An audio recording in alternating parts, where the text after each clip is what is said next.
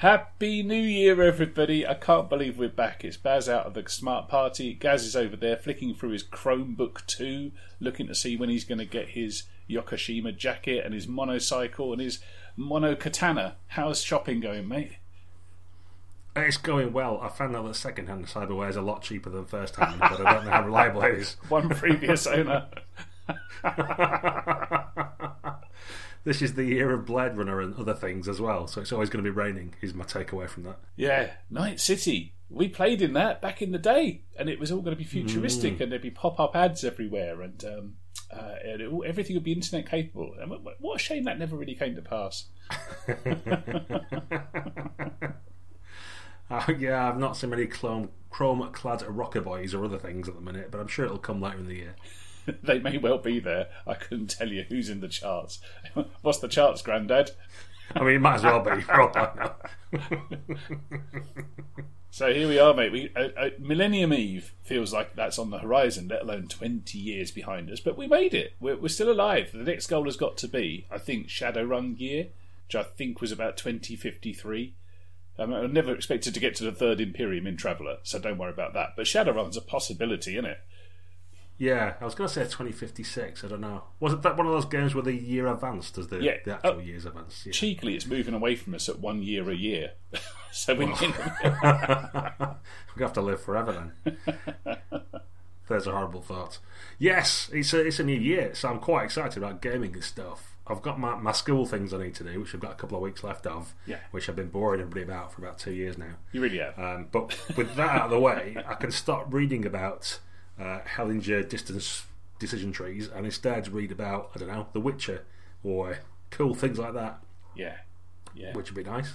Christmas is really good for that, isn't it? You get a little bit of headspace, and if you're lucky, you get some goodies as well. And a whole fresh new year means you're kind of looking forward, and campaigns start bubbling up, don't they? And all your mates are sort of chatting on social media about various hobby adjacent things they've been up to.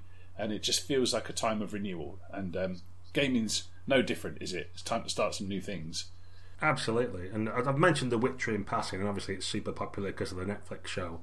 But I did get that. I've not had a chance to look at it properly. That was one of my Christmas presents. Did you get any cool gaming stuff? All right. Well, on The Witcher, I've sort of like taken it very, very slowly with The Witcher because I was never going to sit down and watch 8 hours of it straight. But I'm only about halfway through, and it's a real grower. It's really, really grown on me. I didn't understand a word of it after the first episode, and I've had to keep going back on the internet and looking at plot summaries so it could tell me who's who and what's going on with timelines and stuff. But I'm really enjoying The Witcher now, and hopefully it won't let me down at the end. But I was only dimly aware, because I don't really do video games and stuff. I was aware there was a video game, 3 in fact, I think. I was aware that Artal Saurian have done the Witcher RPG, Artal Saurian out of Cyberpunk 2020 fame. And it was really popular. But I didn't, before the TV show came on, I'm sure I won't be alone in this, didn't know a thing about it. Looks good though, right? Yeah, I mean, it's a series of novels originally. I think they might be Polish or something like that. And then it was a computer game or a series thereof. And now it's on TV. Which we might have Game of Thrones or something like that to thank for, I don't know. But it's good to see some fantasy stuff. Oh, definitely, I would say, yeah. You know, knocking about. I don't know whether the game's going to be any good or not. As I say, I've only just got it for Christmas and I'm still busy doing homework. So I'll have a chance to look at it. But it is interesting. Artal Saurian Games, of course, are bringing out Cyberpunk Red this year as well. Which, given that Cyberpunk 2020 was supposed to be, set in this year, that'll be interesting to see what's changed. I've heard in the grapevine that not too much has changed with it, but regardless, it's, even if it is based on the old system and Friday Night Firefight, whatever it was called, it'll be good to see what they've done with it to make it current. It's still got legs. I mean, the Quick Start is available on drive-through. You can go and get that now if you like. And they want about 20 quid for the Quick Start too, so I've not really been tempted to get it. See previous Quick Start episode for details, I guess. But that's been in the top 10 in drive-through ever since it dropped a few months ago now. And that's selling like hotcakes, and that's just the Quick Start at a fairly premium price, to be fair. So I think people, maybe it is the year, and well, why not? You grab a marketing opportunity when it comes along, don't you? But people have got a bit of a thing for all things cyberpunk at the moment, what with Blade Runner coming out, was it last year, maybe even the year before now. The idea of like pink mohawks and motorcycles sounds pretty good, doesn't it? Yeah, and there's the Cyberpunk 2077 computer game, which has been bubbling about for some time now and must be due this year, although I think they said that last year. Yeah. There's a thing, I don't know, I think we went through on like William Gibson Neuromancer kind of phase 20, 30 years ago, whatever it was, and it must be that cyclic thing where it's coming back round again. It's popular once more, and new people are discovering it for the first time. Yeah, I guess so. Maybe. Yeah, it could be. I mean, Shadowrun's always been absolutely massive, just behind your D&Ds and Pathfinders. In comparison, just when you look at any kind of stats that you can get off the marketplace, whether it's online play or retailer reports, whatever. And Shadowrun's on version 6 now, but it's always sold really, really well. So clearly it's just a genre that gamers love. Yeah, I don't think you're wrong. Another game that's coming out this year, actually, that people are potentially excited for is Altered Carbon, which again is based on a series of novels, which then became a Netflix show, which is now going to be an RPG. So that's not quite cyberpunk necessarily, but it's got that kind of out-of-body experience and transhumanism and all that kind of thing packed in there. So yeah, cool.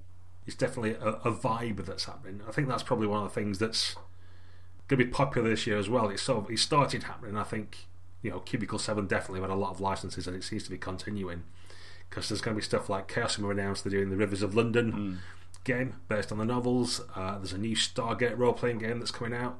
There's even a new Zorro role-playing game coming out. Is there? There is. I'll get off. Gallant's Night Games, who also, as it happens, are re-releasing Blue Planet, or have got Blue Planet Recontact coming out, which again, from what I've heard on the grapevine, is very similar to the old Blue Planet, but it's got a fresh coat of paint and it's coming out again. Okay. What's old is new again, yeah? Yeah, so there's a bit of licenses there, and then there's a bit of bringing the old games back, still continuing. And of course, you've got things like Warhammer, which was very popular this year. They're going to do Warhammer Age of Sigmar this year, so it's the same sort of thing, but in their new shiny universe rather than the old world. So that'll be interesting to watch and see how that does compared to old Warhammer, because we quite like it, but I think we've got a certain amount of, we used to work for GW back in the day, and we've got the old feelings for White Dwarf and all the old world kind of stuff and the old Warhammer things. Will the new Warhammer Age of Sigmar be as popular, or will it be for a different audience? Maybe. I mean, I bear it no animosity whatsoever. I'm not one of those fanboys which can't bear to see your old favourites dragged through the dirt and sullied by new, fresh people who didn't ask your permission in writing to change things. I'm not one of those. Or in this case, dragged out of the dirt and made shiny fresh. Dragged into the bath. Yeah. For a good hard scrub. No, I bear it no animosity at all. I have very, very, very little knowledge of it, apart from stuff that you might get off flyers at the back of boxes. Really, no more than that. The minis game is doing perfectly well. The minis game always did all right, and GW did Age of Sigmar because Warhammer needed a boost. Largely, I think it could boil a lot of internet argument down to that. They just needed to sell more Warhammer figures because Space Marines just eat everything. So it'll have that level of players. Whether they'll switch to RPGs or not, I don't know, because the old world, the one that we play in, I suppose, is elves and dwarves and traditional fantasy in many, many ways. I know we always talk about the small dog in the gutter and the Skaven and stuff, but it's the Age of Sigmar is radically moved on as far as IP and stuff is concerned. I wish them well with it. I wish any games company well with their stuff, and especially with the blow that they've had with One Ring recently, which I'm sure we'll talk about. I hope it does well for them. And any sort of new blood, if it comes to us via Critical Role, if it comes to us via the Age of Sigmar tabletop game, bring them in. I say, we'll have them playing Earth-Dawn before too long. So one of the other licenses that's coming along as well is Dune from Modiphius, and that sort of entices me because I'm intrigued to know how it works. That's one of the games. I don't know if you look at the novel, certainly the original one. I don't know how deep people go into all the other books, but the original Herbert novel, it's kind of world spanning in a way, and I don't know, what's your party made up of? Do you have a Fremen and a Bene Gesserit and some guy just spends all his time in a big water tank and can teleport ships about, or what? Like what does like an adventuring party look like? What do you do? Like, at what scale do you take actions? So I'm really curious to see how they present that. I mean, I can't see it being one of their typical 2D20 games, if you know what I mean. It feels like it should have something different that you do, but I don't know.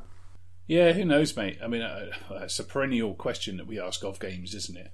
It doesn't seem to stop people releasing games where there doesn't seem to be much to do. But, I suspect that'll be one of those books where loads of people will buy it out of curiosity, and for whatever reason they want to buy it, and it'll be well thumbed through and maybe read. I don't know how much play that would get. I'm struggling to think of an adventure, let alone a campaign. So on that basis, it's probably a hard pass from me. There's all the old historical stuff about the version of Dune that's worth over £100 on eBay because 2 copies got made and one of them got coffee on them. So there's that. So it's got a bit of mystique to it, hasn't it, as an RPG property? But so's Ringworld, and who's crying out for another one of those? I don't know. There'll be a corner of the internet, definitely. Yeah, I mean, the last Unicorns Games version of Dune. I remember us being at Gen Con. I think it was in Liga Baruga. Yeah, we were.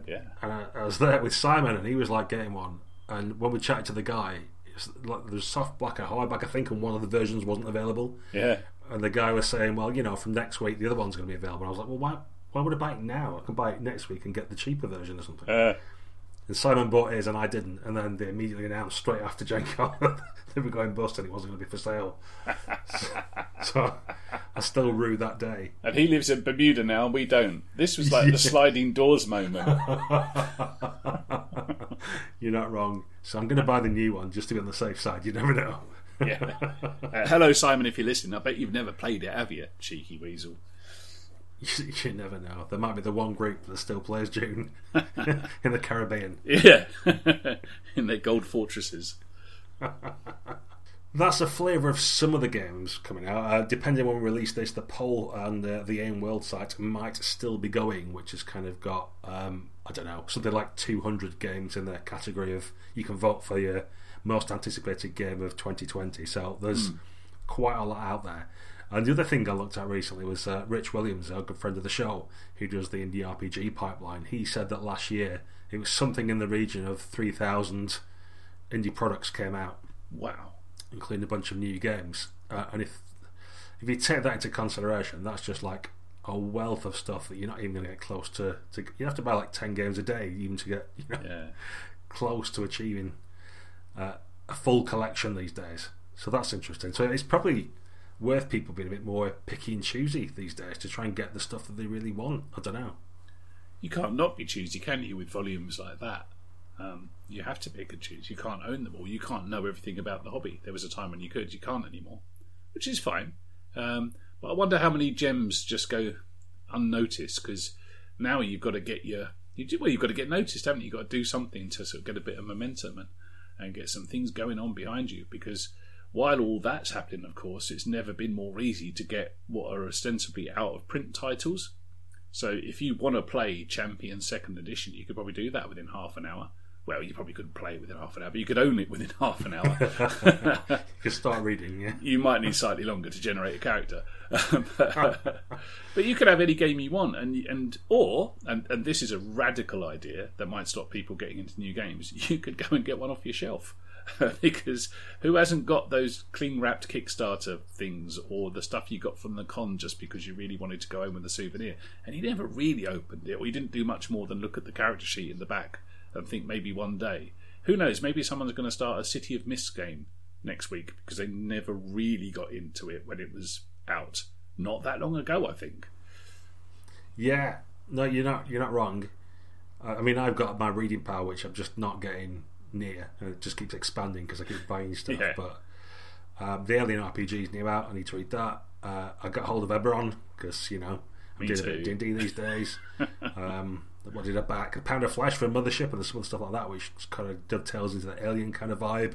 I've got The Witcher, as I said. There's tons of Delta Green things I've procured that I've not read yet.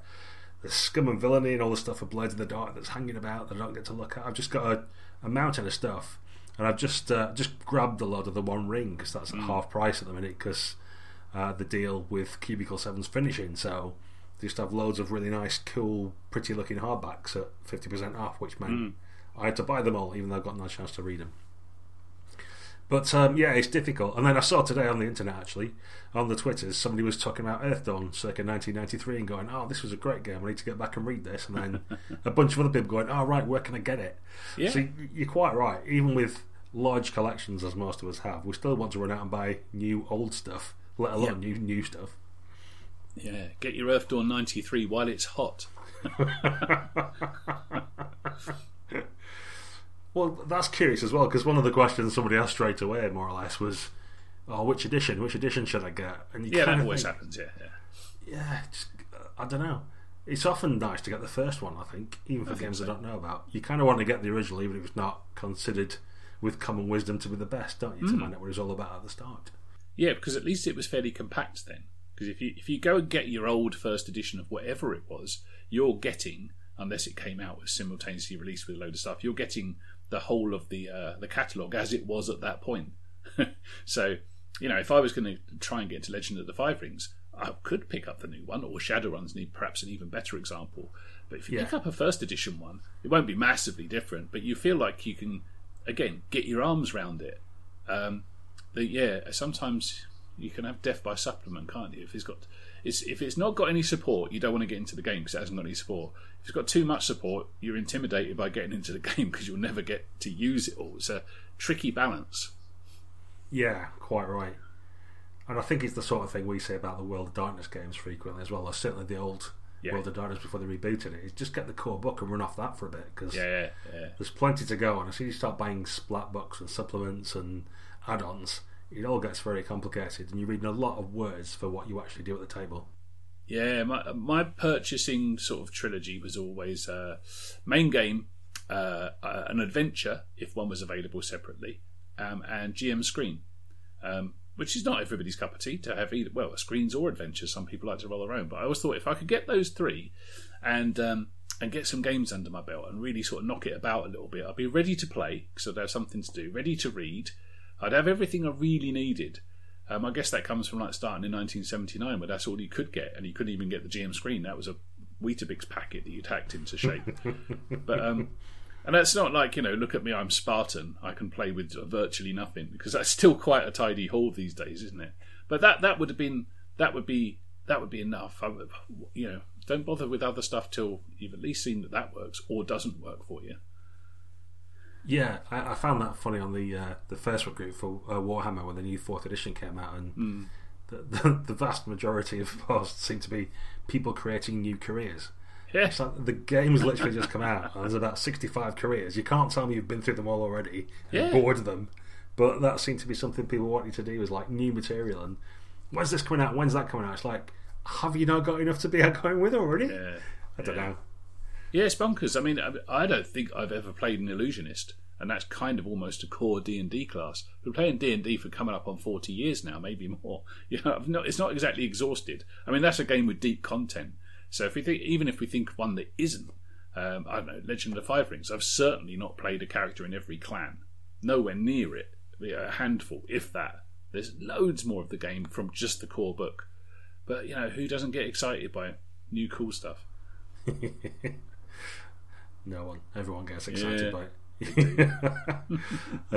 There's a couple of things I've backed, actually, which I'm waiting for, which should pop up this year. I'm bound to pronounce this wrong, but it's something like Vaesen, or it's a new Nordic horror role-playing game from those guys at Free League who just produce lovely stuff.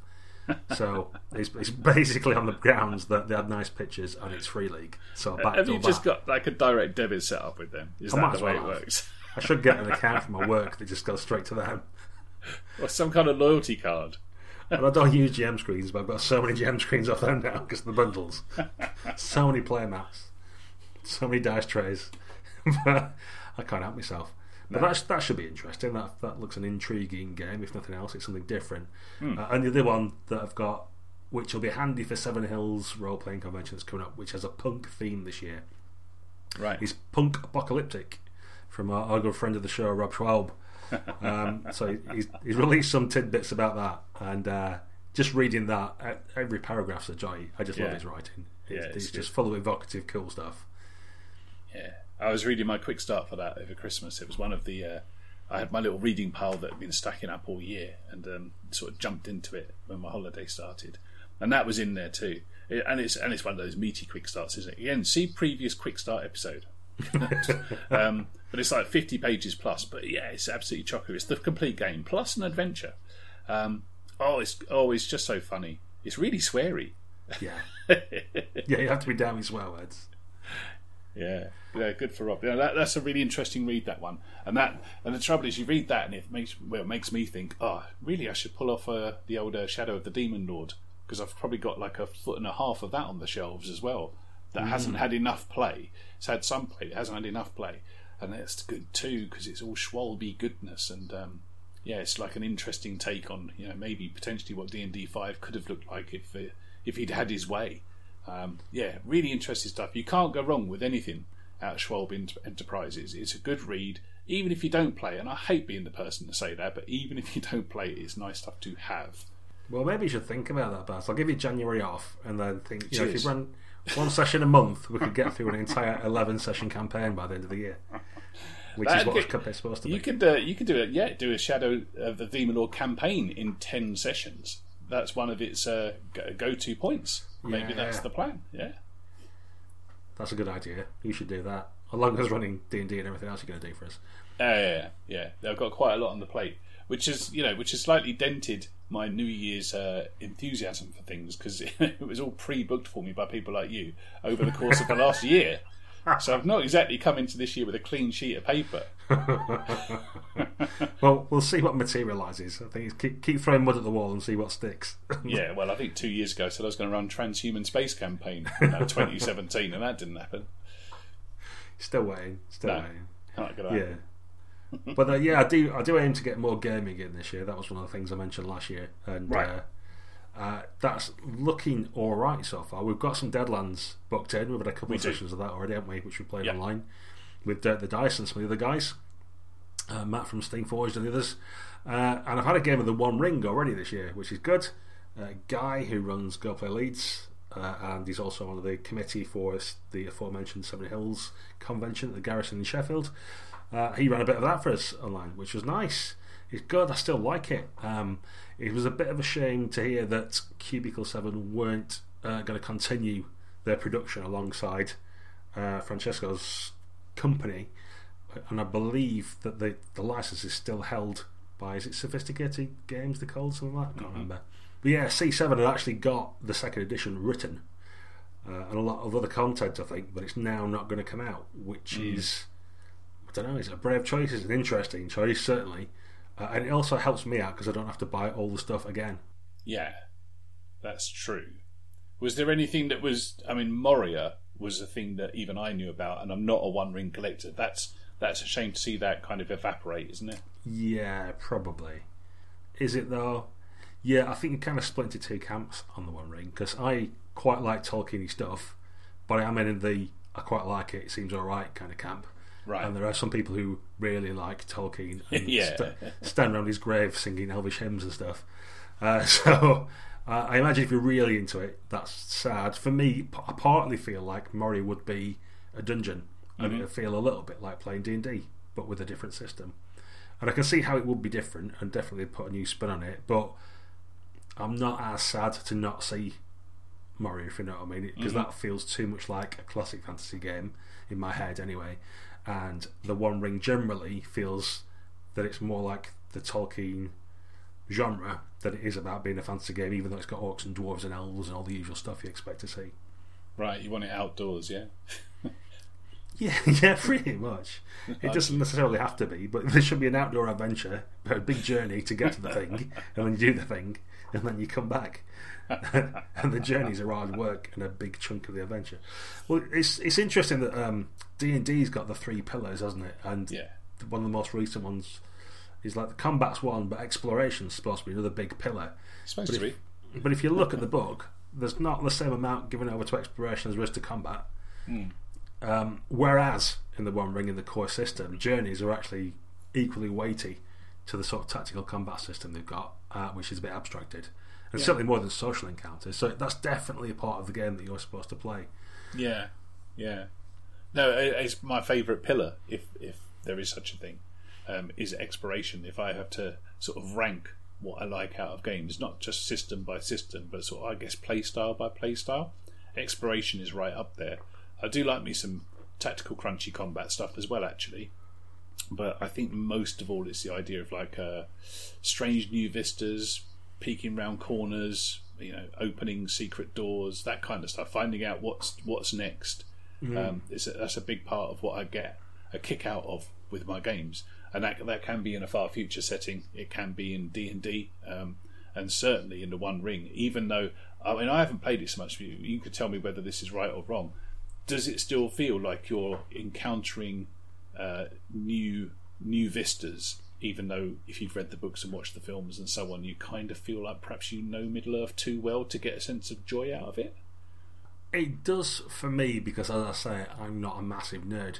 Yeah. Perhaps if you know the source material inside out, you wouldn't feel like discovering new stuff. But then the way the game's authored and certain things about it lead me to believe there's a certain amount of tourism.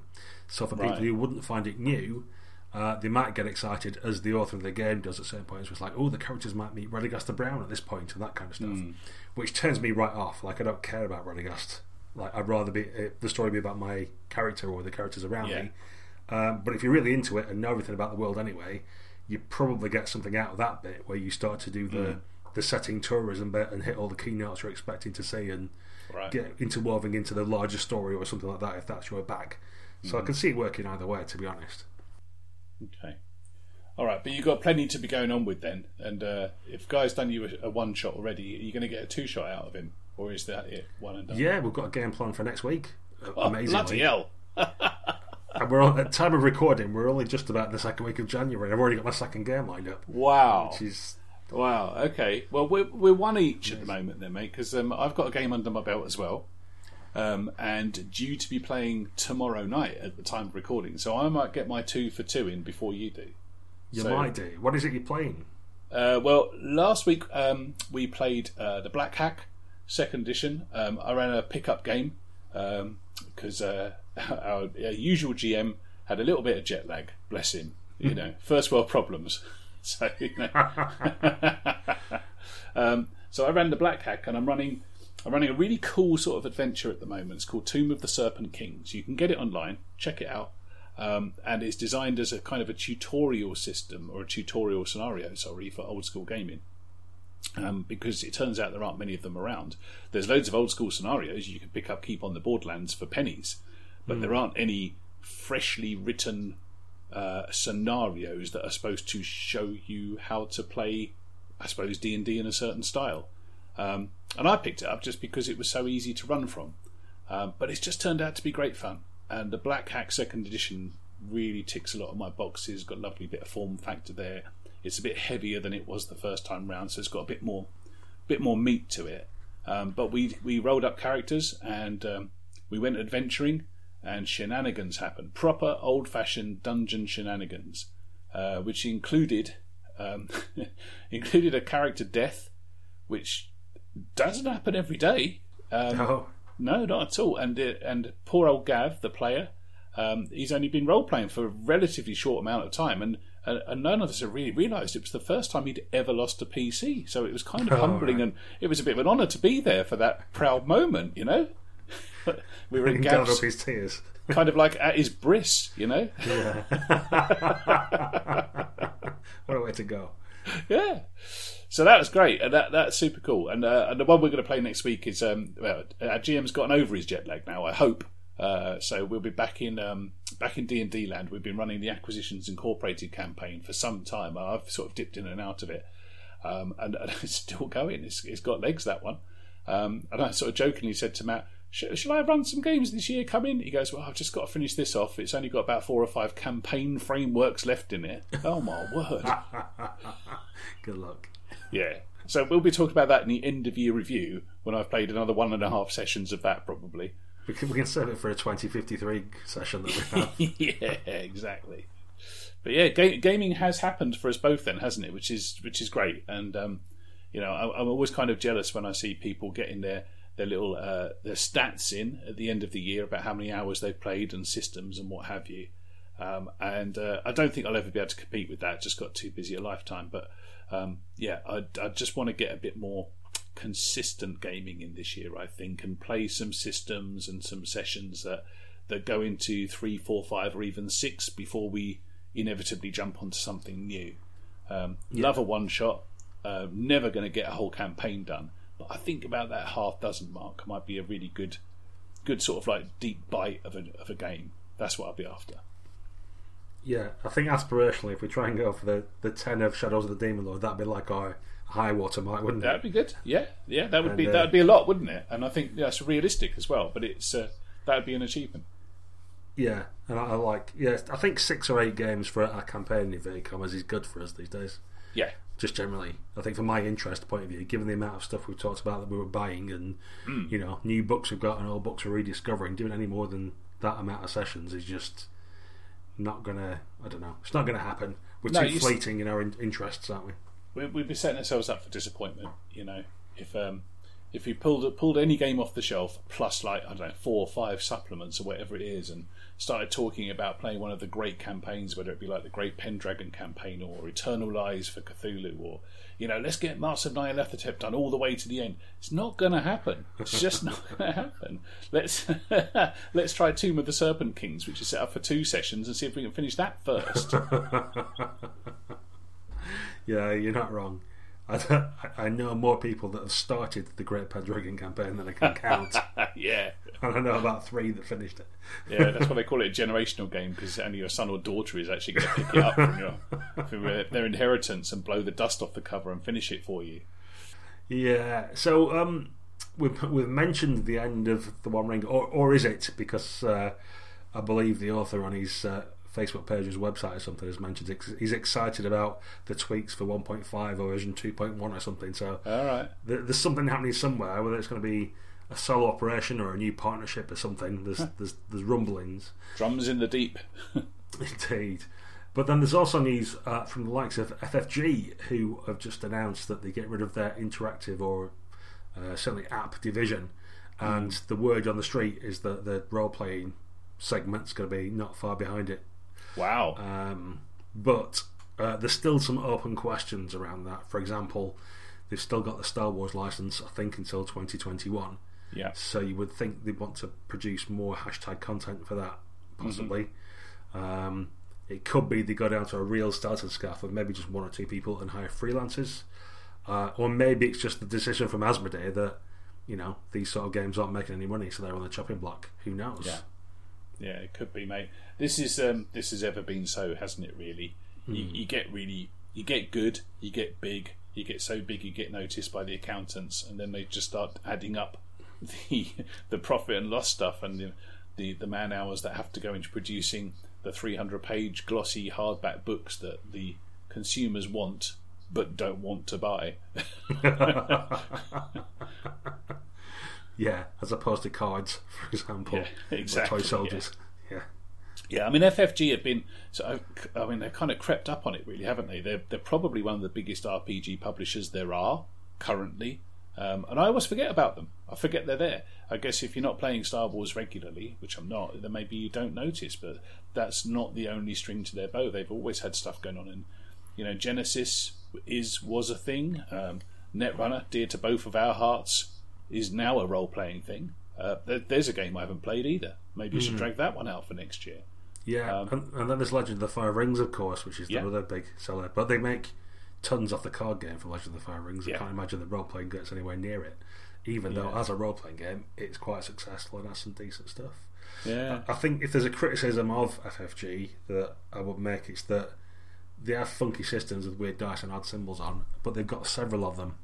So the Genesis system is different than the Legend of the Five Rings system, for example, which is different than one of the the Star Wars games. And even the games that have got the same system have different symbols on them depending on which version of the game you've got. So if you try and use your Star Wars dice for Genesis, you've got to work out what the symbols mean again, because they mean something different, or a similar thing but look different. So you can't mix your dice up. So there's definitely an element of getting people to buy funky dice. Yeah. But I think even within one company, you need to stick to one set of funky dice. You can't keep making new ones. So you're not going to be buying any new dice for your new Free League game then, right? Oh God, Use yeah. it. Of course. You're It's part not of the gonna be bundle. like repurposing your Mutant Year Zero or your Forbidden Lands dice or the other special sets you got. Yeah, but I can always use more D6. That's not a problem. You can use them playing Pendragon. It doesn't matter Wow. that the ones have face huggers on or whatever it is that Alien does. On the it's an interesting point you raised there. I was talking with Matt, Matt who's occasionally on our show. Hello, Matt, for Steamforge Games, and we were talking about one of my Christmas prezzies this year. I got Gaslands. I'm sure loads of people listening to this show will know about Gaslands because it's kind of hobby adjacent, isn't it? It's if you don't know, it's a tabletop war game, and it uses Hot Wheels cars or Matchbox cars if you're from the UK. So you go rooting through junk shops, or maybe you still have them, or you might have sons or daughters who play that sort of stuff, and you slap those down on the table, and it's basically a kind of post-apocalyptic Mad Max car shooting game. Think Car Wars, but with Matchbox cars. It's really cool. It's a lovely game, and it answers a lot of questions that I've ever had about role-playing games and their chase systems, whatever. I could very easily port Gaslands into it. It'd be lovely. But on the dice front, talking with Matt about this, Matt said to me the other day, he goes, I just don't know how they make any money out of this game, because it's a lovely war game, but what they do is they give you just loads of downloadable templates and print and play stuff, whether it be templates for turning or your stat blocks, all that kind of stuff, and they even just let you print off little D6 sized stickers to put on your regular D6, which they don't even charge you for that. I mean, you can buy proper dice and proper plastic template stuff, but that's through third parties. All they've done is just release the rulebook, and it's a really lovely rulebook, and stuck everything else basically for free online. So they're like the opposite of FFG. And Matt's kind of scratching his head from a business perspective, going, "What? You can't even buy dice from them? I want to buy dice from them. What's the matter with these people?" Yeah, I can see with his business sense, it looks like the worst business model ever. Yeah. And you get your models from, like, the Marie Curie cancer charity shop. Like, you get a bag of soldiers for like 10 pence. Yeah.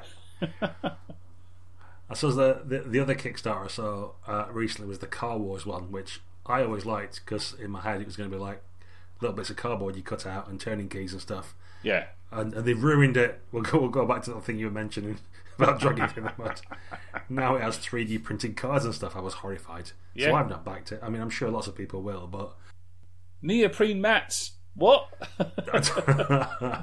what's wrong with kitchen tables and a sheet? That's what I want to know. When I play Gaslands, it looks like micro machines. We're like steering around coffee cups. Stacks of books. Yeah. That's what you get for a hill. Yeah, interesting. I don't know. I mean, I'm a bit not averse. I just don't really get into all the miniatures and other stuff. Really, I don't have a chance to do my role playing. So Yeah. anything like board games, other stuff, I only have a passing periphery at. But Right. I definitely recommend to our listeners to go and head over to our good friend Ian McCandless's podcast, The Giant Brain, because he does week by week tons of great stuff with the proper board games, and he gets lots of play tests done and reviews and interviews and stuff like that. So go and check him out if you want to know more about that sort of game. He's your man. Yeah, Ian knows his stuff. In fact, I think Ian might have pointed me at something else I got for Grimbo. And it's another one of those hobby adjacent things. I got a copy of Captain Sonar. Are you aware of Captain Sonar, guys? Oh, is that where you're playing two teams opposite each other Yes. across a screen? Yes. Yeah, you've got it. So the year is 2049 or something like that. I don't know. It's some years in the future. But then I once said that about Cyberpunk. And you play you're the crew of a nuclear sub, and you're hunting another nuclear sub. And you play in two teams, and you have a set of screens that go down the middle of the table so that you can't see each other's stuff. The screens are lovely. I'll tell you what, for 30 quid you can pick up this game and you've got yourself two beautiful GM screens that you can just like sellotape your charts in behind. They're really nice, and there's like 10 feet of screen in there. It's ridiculous. But what a brilliant game. And it's the closest thing to role-playing you'll get without role-playing. And you can probably get people who wouldn't touch a role-playing game to have a go, because it scratches the same itch that you had when you were a kid and you're playing battleships. But you're just trying to hunt each other's submarines down. And it's got just a million cool things, including you all play a role. So you've got your captain, your first mate, your engineer, and crucially your radio operator. and all four of you have to be communicating. So it's another one of those games that solves one of those RPG problems of what do you do when you're the crew of anything. You know, what does the captain do? What does the gunner do? I mean, really do, apart from like roll a pilot skill every 15 minutes. And it's so tense, because the beauty of the game is not only can you play it turn by turn just to figure it out, but you can play it real time. And I tell you what, there's no dice involved or anything else like that. You're just playing against real opponents, and you get in roll. You just get in roll. You just totally do.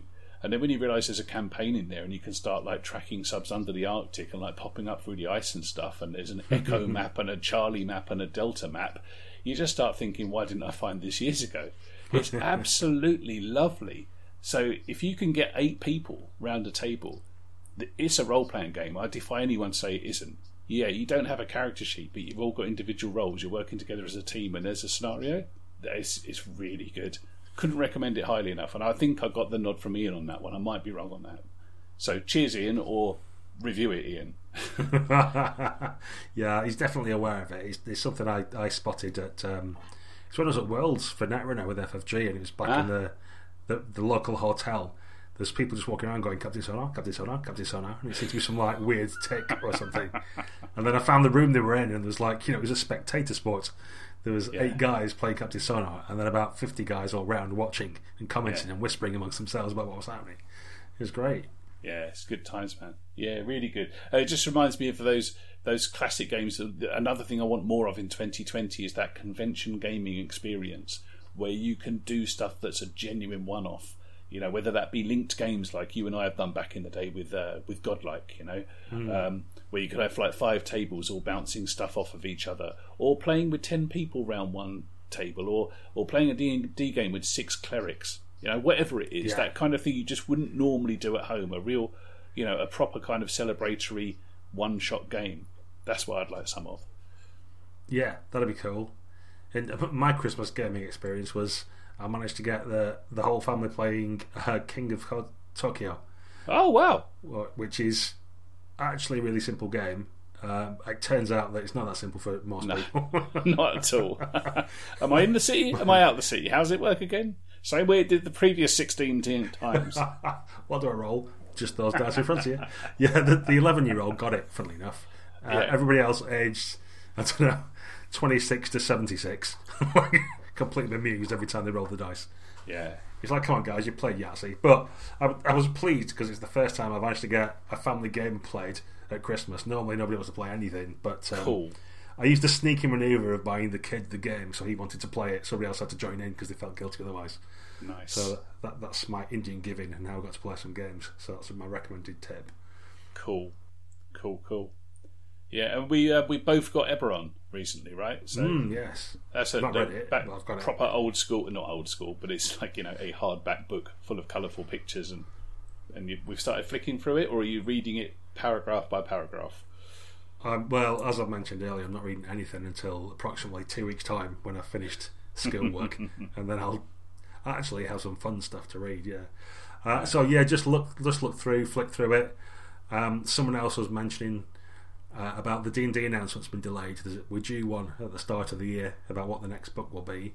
Yeah. And we're both like it to be Dark Sun, even though we don't think it's going to be. But that's another setting we'd like to see. But we've talked about not being able to play like enough games that we want. Like even D&D, there's so many settings I can't even play all the settings, can you? For one game, let alone all the games.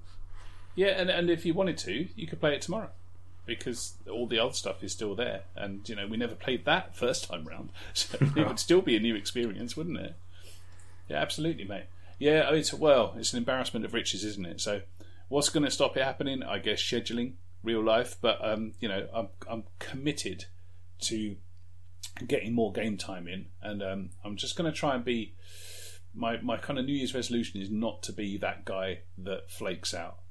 Whether it be an online session or a real session or whatever, I just don't want to be hitting WhatsApp and going, "Oh, sorry guys, something's come up." Which it will, but I'm just going to try really hard to not let that be due to tiredness or workload or stuff. If it's in the diary, I'm going to play it.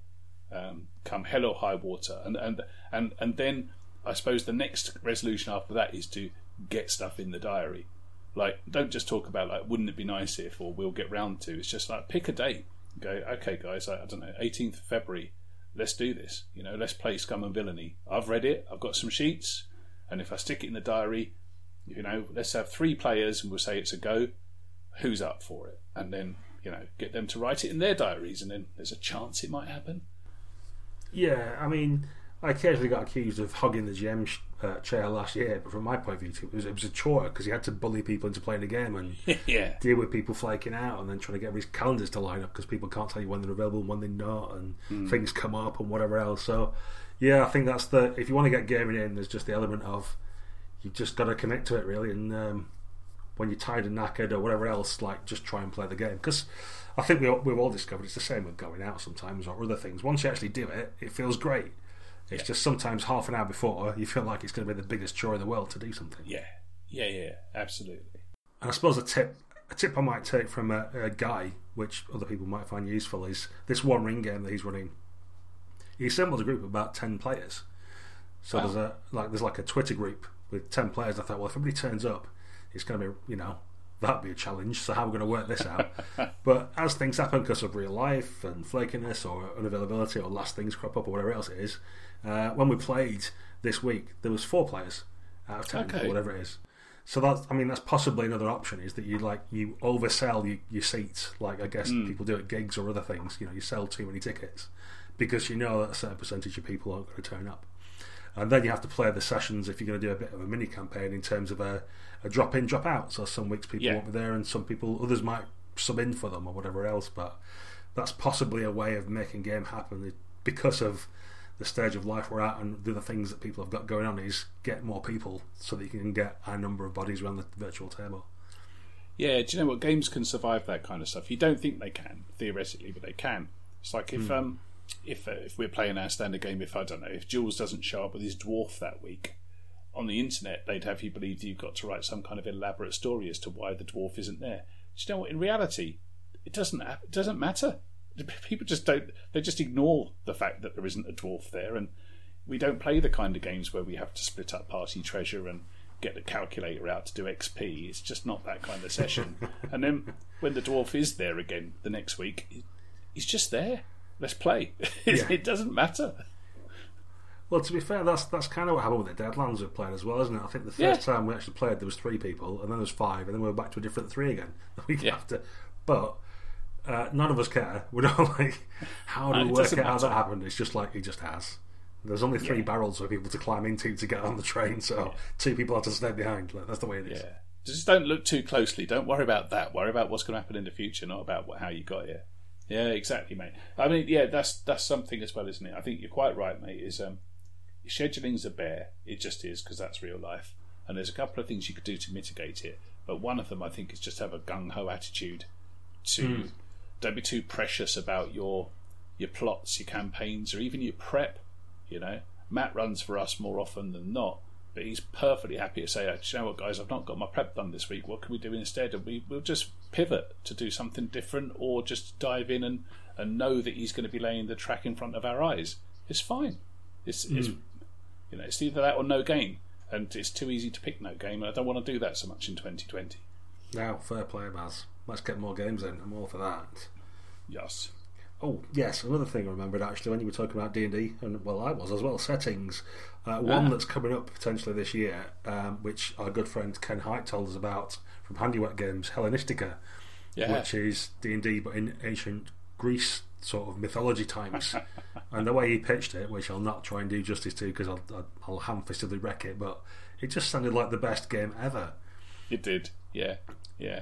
I mean, there's Agon, which is coming out, which we might take a look at, or Agon, depending on how you want to pronounce it, which is a game about Greek heroes. But equally, I kind of want to play D&D in that period as well. Yeah.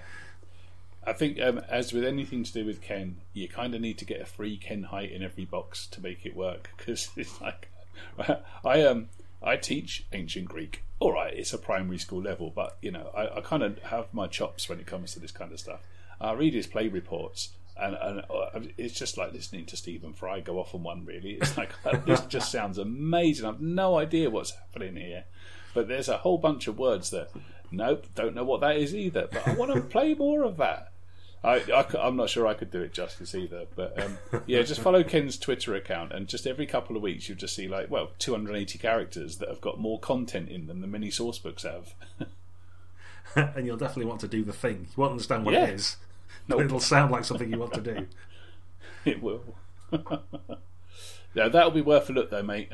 I am desperately trying to return to some of the stuff on my shelves though. I mean, I have actually been reading a decent amount recently with an eye to getting it on the table.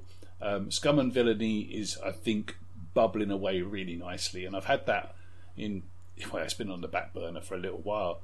It's never really got to the front, but I think its time is due. I'm hoping, I've got big hopes for that one because I really love Blades in the Dark, and I've always wanted to do a kind of Ashtrays in Space game, as I know you have as well, and I think that Scum and Villainy might just be the one for that. It's just a matter of finding people who want to have the same level of buy-in to that kind of play and narration and so on. But yeah, I've got high hopes for Scum and Villainy.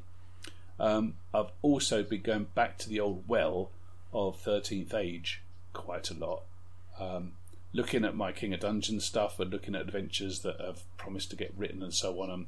I lean quite heavily on 13th Age just for inspiration, because that's where so much of it came from in the first place, and they've had a couple of bundles of holding recently, and I had most of the stuff anyway, but sort of tinkered around with a few other bits and pieces, and a combination of that, and I got a Kindle Fire as a nice little present for Christmas, so I've now got all my RPG collection in. It's kind of a bit more portable and readable at the same time. So 13th Age is starting to come to life for me a little bit, because it's just in my hands, and stuff like that. When you can access it, that really helps. It really does. So that, I think that's going to see loads of appearances as well. Yeah, I like it about 13th Age. That'd be cool. And Scum and Villainy. That's another good game. Yeah. Yes, good games. I'm terrified of going to my shelves because I've already listed about 20 things I want to do. If I start looking at what else I've got, this could spiral well out of control.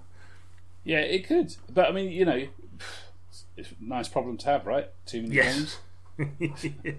Yeah, well, I might try and get to even more conventions this year. Now I won't have to spend some of my holidays going up to university and whatever else. I might get a chance to go to Continuum this year, for example, which is kind of, I think they're planning on switching it to a yearly format as well. Wow. So rather than every 2 years, which could be good. We might get a few of the old gang back together to go there. There's obviously things like Furnace and Seven Hills, the crack to go to. I want to get across to Amsterdam again for their convention. And there's tons of one-day things. We've mentioned before Grogmeat and Owlbear and Wizardstaff and Concrete Cow. And then there's a bunch of other conventions that we don't even mention that much. But you could go somewhere every weekend if you really wanted to, couldn't you? It's dead easy. Yeah. Owlbear was a real highlight for me last year. I'm so glad I went. And we've been saying to Paul, how long have we been saying we would get down to Concrete Cow? You've at least made it before, I think. I never have. I don't know what's the matter with me. Yeah, and then Spaghetti Junction in Birmingham. Honestly, if you go on the internet and look for gaming conventions, certainly in the UK anyway, where everything's a bit closer together, it's difficult not to find one. Certainly every month, if not every couple of weeks or week. So I might try and do a bit more of that and get myself around a bit more. The trouble then is kind of like honing down onto some games to run and not trying to run something different every time I go to a convention, which seems to be one of my foibles. Yeah, I think last year, mate, I mean, I don't know if you've reflected on it, but I remember you went off, was it to Kraken, and you committed to doing like 5 different systems with 5 sets of pre-gens. I mean, that's work at that level. It really was. Yeah. I always think I've learned my lesson. At times like this, I'll say I have, and then I'll get near a convention and I'll look at the big list of things I want to play, so I'll run 3 different ones to try and get them all in. Yeah, just bring all your Free League stuff. There's 6 games there. You're not wrong. At least just that one set of D6s, you'll get your money's worth out of it, eh? Yeah. I'll have to have the right D6s for each game. Obviously, that's how it works. You will. Yeah, I mean, we must be due as well this year for another White Wolf game. Like V5's been doing quite well, and stuff's been steadily coming out for that. But we can't be far off seeing Werewolf or something. Yeah, I would think so. Yeah. My eye's not massively on the ball with that kind of stuff, but let me know when we get to Mage, I think, and just going to mention Wraith. that for you. Yeah. It'd be interesting to see what new stuff happens with it. if anything, or whether it's because, like for example, Chicago by Night's coming out, and our good friend Pete, that's his like go-to best of kind of like books. He always harps on about Chicago by Night as being so great and having wonderful characters X, Y, and Z. So it would be interesting to see if that's lived up to his memory of what it was like, or whether something new's been done, or whether I don't know.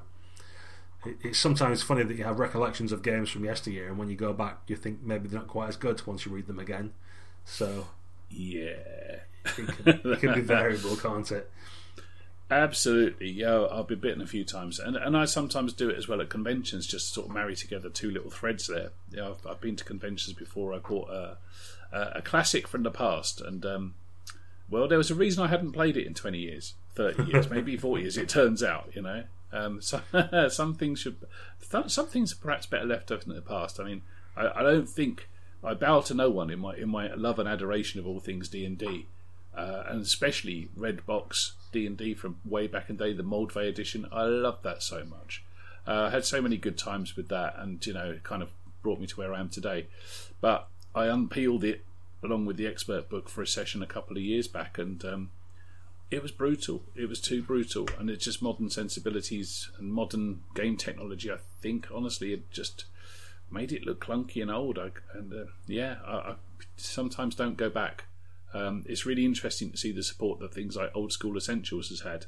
It's an absolutely rip snorter on Kickstarter. Really lovely looking stuff, and you know, nothing but kudos to the guys Necrotic Gnome who've put that together. I mean, just from a layout perspective, if nothing else, they've really done a great job with it. But it's not for me because it won't work as well. I think nostalgia's gonna. Well, I don't want to see people's games crash and burn. Of course, I don't. But I think there's probably better ways for me to get my D&D fix these days than going back to really old stuff like that. That I think it's had its day. Yeah, I think you're right. We managed to sneak in a little game with Phil the Dice Mechanic when we were at Dragon Meet, didn't we, at the end of last year? And that was using that Essentials type stuff. And it was a good fun session. Cheers, Phil, and guys who played in it. But yeah, it did cement for me that sort of game isn't the sort of game tech that I want to run with. Yeah, absolutely. Yeah, it doesn't always have to be brand new, fresh. You know, it doesn't have to be all sexy, sparkly stuff like that. You know, there's a million different things I'd play over 5e if I'm honest. Yeah. But yeah, not super interested in going back to games written in the 1980s. I think you know, there is some stuff that, like I say, perhaps it's just better off in the past. It's a nice nostalgia thing to have for the shelf. But for 2020, for me, needs to be about games that get run. And get enjoyed, and that we talk about the adventure afterwards rather than the system. You know, whether it was good or bad or got in the way or did it help, whatever. I want to talk about the shenanigans instead. So yeah. I've got a few things, and that will be enough. If I can get a year's worth of games out of I think I've probably got about 4 or 5 systems that are bubbling away and similar for adventures or adventure ideas. That should be plenty, I think. Yeah, I mean, I don't want to commit to it now, but I feel like I should do some form of RPG writing this year.